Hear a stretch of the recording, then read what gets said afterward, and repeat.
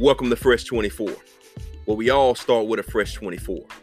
We all can approach each day with a new and profound perspective. Everything begins and ends with God. It is of the Lord's mercy they would not consume, because his compassions fail not. They are new every morning. Great is thy faithfulness. The topic today is purpose. The number one question we ask ourselves is, what is my gift? What is my purpose? I remember asking one of my dear friends, Howard Hill, back in 1997, in the middle of the Mediterranean Sea. He couldn't tell me. I had to seek after it. I had to have a desire to want to know it. It's just like getting to know Jesus. He cannot be taught. He has to be revealed. In order to understand your purpose, we must properly identify what purpose is. Purpose is defined as the reason for which something is done or created or for which something exists. Most people get their gifts and purpose mixed up.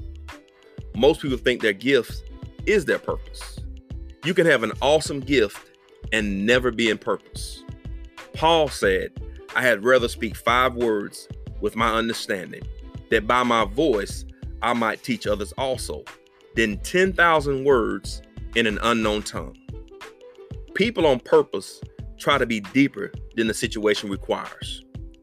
Purpose requires submission, and submission means not my will, but thine will be done.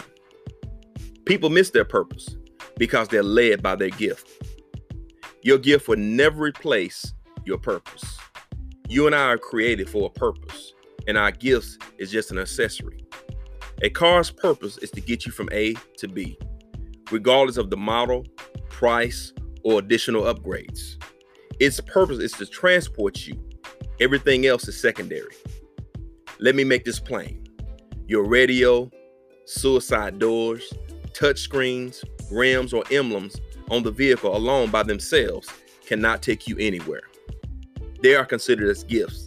They serve their own purpose. But when it comes to transporting from A to B, it's nice to have, but not required. Jesus said some profound words, the word becoming flesh and living among us. Purpose pressure. Jesus said, "Oh, my Father, if it be possible, let this cup pass from me. Nevertheless," which means in spite of, not as I will, but as thy wilt. Now here's purpose in action. To this end was I born, and for this cause came I into the world, that I should bear witness unto the truth. Here is purpose on the cross. Father, forgive them, for they know not what they do. And here is purpose fulfilled. All power is given unto me in heaven and in earth.